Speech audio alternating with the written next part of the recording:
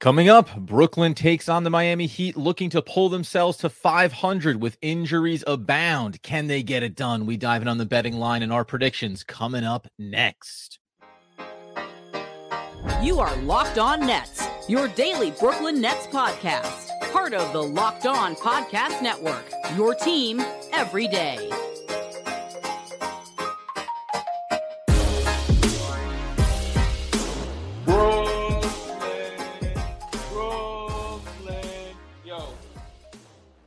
Yes, my friends, it is the Locked On Nets podcast right here on the Locked On Podcast Network. It's your team, the Brooklyn Nets, every single day. Where he is Doug Norrie, I'm Adam Armbrecht. We're free on all those great platforms, including on the podcast feed, where bonus game day episodes are going out, which includes breaking down the Brooklyn Nets taking on the Miami Heat. We're going to talk about the betting line here, Doug, and what we can expect from this game.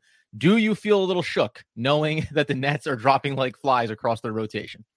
It doesn't feel great. We talked about it on yesterday's episode that this feels we're already in an all hands on deck situation. It's only the third game. No, it's going to be fourth game of the season with major guys. I mean, you know, we went into the season thinking the starting lineup was going to be Ben Simmons, Spencer Dinwiddie, Mikal Bridges, Cam Johnson, Nick Claxton. Three of those guys are already out. Now, thank goodness Cam Thomas has been so good that it like mitigates some of the concern a little bit.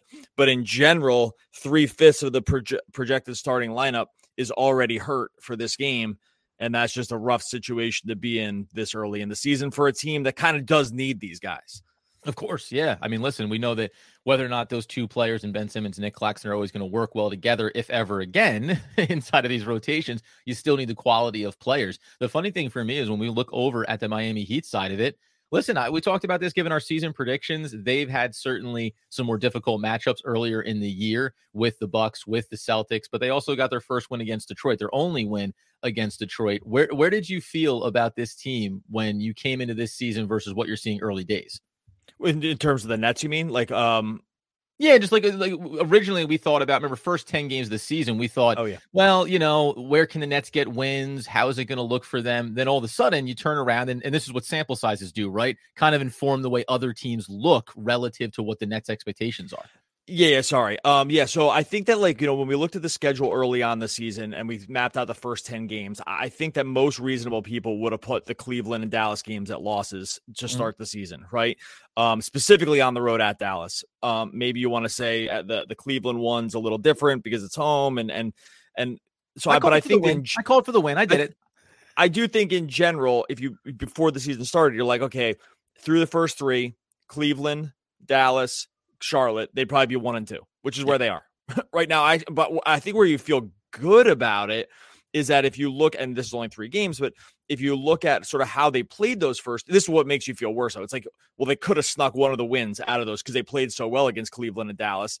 That you're like, oh, maybe they could have been 2 and 1, and they shouldn't really leave these things on the table. They have a positive point differential on the season. It's only 3 games, but that's what happens when you kind of smoke one team and play the other 2 games close. And that's the sign of a decent team, right? Yep. And now it gets harder when everyone gets hurt. But in general, I think that for me, this team has outperformed expectations. And mostly it's because Simmons is a little better than I thought he was going to be. And Cam Thomas is way better than I thought he was going to be.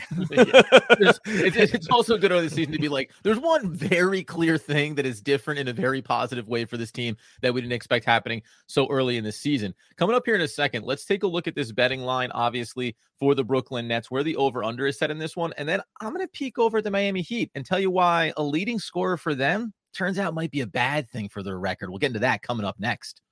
Before we get to that, tell you about our friends over on FanDuel. Score early this NFL and NBA season with FanDuel, America's #1 sportsbook right now. New customers going to get $150 in bonus bets with any winning $5 money line bet. So you put in a bet on the money line for $5, you win, you're going to get $150. It's that easy right now. If you go to the money line on the Nets Heat, plus 200 for the Nets. They're underdogs here. It's okay. You're going to take that if they think they're going to win, take that $5.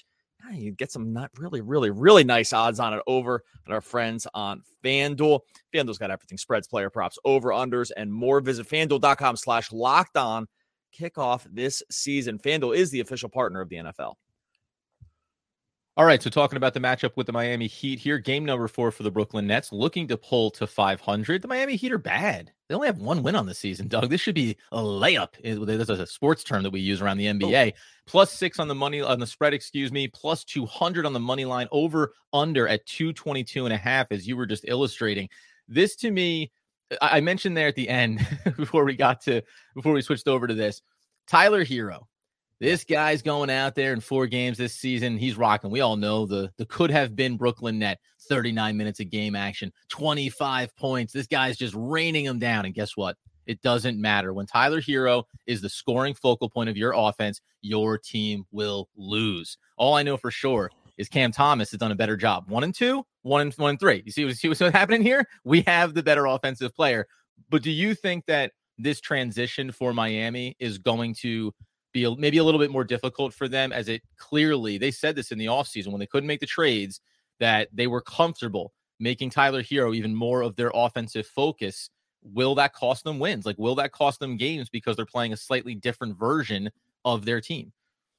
Yeah. Okay. So a little context here. They did play 1 game without Jimmy Butler, and they played 1 game without Bam Adebayo. And this is not a team that really played Milwaukee. Nevertheless. Yeah. Right. And that's the other thing. They have had a decently difficult schedule. I mean, they beat Detroit like they should have. They should have probably, Boston's an awesome team, Milwaukee too, and they lost to Minnesota. So, and again, like 1 without Jimmy, 1 without Bam. So I think they probably don't want to be 1 and 3, but if you're talking about a team that probably can't afford to have their top line guys be out, this is another one, because this team gets really, really thin really fast. And I think we kind of knew, or at least I projected this, that Tyler Hero is going to have kind of insane usage to start this season, because they're just, Kyle Lowry's kind of a dust ball. And if they're going to miss any time from these other guys, they just really don't have much in the way of scoring behind him. I think it's a little unfair to say that like a team that's with him that's going to take all these shots is going to be a losing team. I think that is probably not correct. And I think, we're seeing this on the podcast. Adam's kind of smiled through all this stuff, but I do think, look, we're going to see a lot of minutes from him. I think we're going to see, they're going to probably go switch heavy again. And I think they should. And I think they have, the Nets, even injured, have the personnel to kind of deal with this. And I think that's actually a pretty good sign for them. Jimmy, probably a little bit of a harder matchup for them. But in general, I think the Nets are set up pretty well to not have Miami, even with the Nets injured, to not have Miami take total control of this game. Yeah, no, tongue-in-cheek as I may have been, the point you just made, I think Tyler Hero, from a defensive perspective, the Nets have bodies to throw at him, right? Like, they're going to have the opportunity to be pretty effective against them. Will Jimmy Butler, in the interior is probably where I look at. We said already, the Nets over these first 3 games, they've been able to win the rebounding battles. They've been able to play well against some size in other teams. I do wonder about the Bam Adebayo on the interior with no Nick Claxton, right? Jimmy Butler, who I think when he sees the opportunity and knows that there's a physical matchup that he can go dominate, that's what he'll lean into more often than not. So do you look at, I would probably say like the Dorian Finney-Smiths of the world. We mentioned Trendon Watford, kind of looking to get a sample size of some of these guys injured. I think the Nets would be smart to try to look at some of their, and this could be a Royce O'Neal moment too. This guy's shown up and said he can play above his weight class sometimes. Be ready to have some of the more physical players just to try to keep Miami away from the paint as much as possible early, force them into being a perimeter shooting team, at which point then I like those matchups. Like, that's where I think the Nets want to see this game go early as possible. Yeah, that's what I would do. I would, I think it could be Royce O'Neal. There's another chance that we could see Lonnie Walker here. I think Lonnie's going to be in. Yeah. But I'm not sure. Defensive, but then offensively, firepower is what you want. Yeah. No, I think, again, I think either way, actually, I'm not too crazy concerned about it, because I think you just trade off one thing for the other. I think if you start Royce O'Neal, you get a little bit of a more stout defensive presence, and he can definitely switch higher up, right? He can switch all the way up to the 4. You feel pretty good about that. Where Lonnie is not going to be able to do that. But what we've seen from Lonnie Walker early in the season is really dynamic scoring, and not just, spot out 3-point shooting, getting to the rack, beating guys off the dribble. Miami has some guys that he can do that to. And I think that either way with this, look, again, with Lonnie Walker, you're going to give up something on defense, but you're going to take something back on offense. So I think either one of these choices, I think no matter what we're going to see is like a 7. We might just see like a 7-man rotation here. And with maybe an 8th guy kind of thrown in. And I think the Nets want to win this. I think they probably feel like they can. And I feel like you're going to see major minutes out of the starters, and then major minutes out of both Walker and Oris O'Neal, even whoever doesn't start, and then like 2 other guys off the bench, and that's going to be maybe a little Daron, because you're not worried about switching Bam on everything, and you feel okay about that, and then that's it, and that's I think that might be like kind of the whole lineup. So we'll see, but I feel pretty good. I think what we've seen from this team early on is that Simmons and Thomas are just, for me, playing so much better than I thought they were going to. I think it raises the floor in a way that I was already feeling pretty good about it, but now I can feel myself feeling even more bullish about the team. I said it the other day, I went with 43-39 as a season prediction. And in spite of starting the year 1-2, I feel more confident about that prediction than I did coming in. We think about the line here real quick, as we mentioned. If you believe in, and I do, that the Nets can go out and win this game, you can go ahead and take it on the Nets 1-10 margin of victory. That's going to be plus 300. So I would go ahead and grab that rather than waste your time on the money line at a measly plus 200 in this game. And I agree with you just about about needing this win. You can give your take on a bet if you want. With this Miami game at Miami, then at Chicago, again, another game you'd say, hey, we need to go win this. The Nets can get themselves above 500 before that first game for the in-season tournament against the Celtics at home, followed by the Bucks, followed by the Clippers, right? And then on the road for the Celtics. So knowing that you have these 4 very difficult games coming up behind it, you want to look at this one and that Chicago game and say, let's get ourselves above 500. Let's get a little bit of, confidence, some wins stocked up, because there's going to be these battles. Yeah, I think I'm with you. I like that bet a lot. And maybe this is me just drinking a lot of Nets Kool-Aid and maybe not factoring in completely the injury situation here, which could very well be.